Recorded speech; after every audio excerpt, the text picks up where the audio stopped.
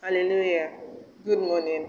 Today, Wednesday, January 19th, our topic says Restoration, Part 1. Restoration, Part 1. And our Bible text is taken from Ezekiel chapter 37, from verse 1 to 14. The message.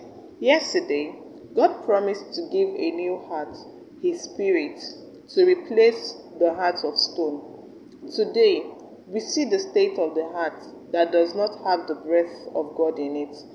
They may look physically fit and active, even fulfilling all their righteous demands and bringing their sacrifices to God at the appointed time. However, God sees them differently. They are dry bones, hopelessly dead. Verse 1 and verse 2. Notice the discussion between God and the prophet in verse 3 to 6. God could act directly to bring life to the dry bones without Ezekiel's involvement, but he chose to partner with men to fulfill his purpose in the world. Ezekiel's role was to prophesy as I was commanded in verse 7 and 10. Similar to our role today in sharing the good news with people around us.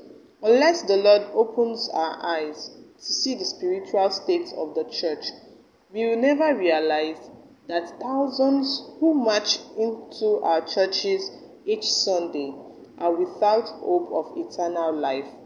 The Holy Spirit uses the Word of God mixed with faith to help revive the church, making it a vast army ready to battle for Him. So what? Prophesy life to one or two dry bones around you today by sharing Christ's love with them. Also, in the same vein, for every dry bones replaces stagnancy and every situation which we are not happy with. We can also prophesy life into that barrenness, into the financial stagnancy. We can prophesy life into one or two issues which we have been trusting God for. Remember, He told Ezekiel, speak. Today, speak life into all situations challenging you and watch the Lord arise for you. The prayer point says, God, please use me to bring hope of eternal life to a soul today. God, please use me to bring hope of eternal life to a soul today.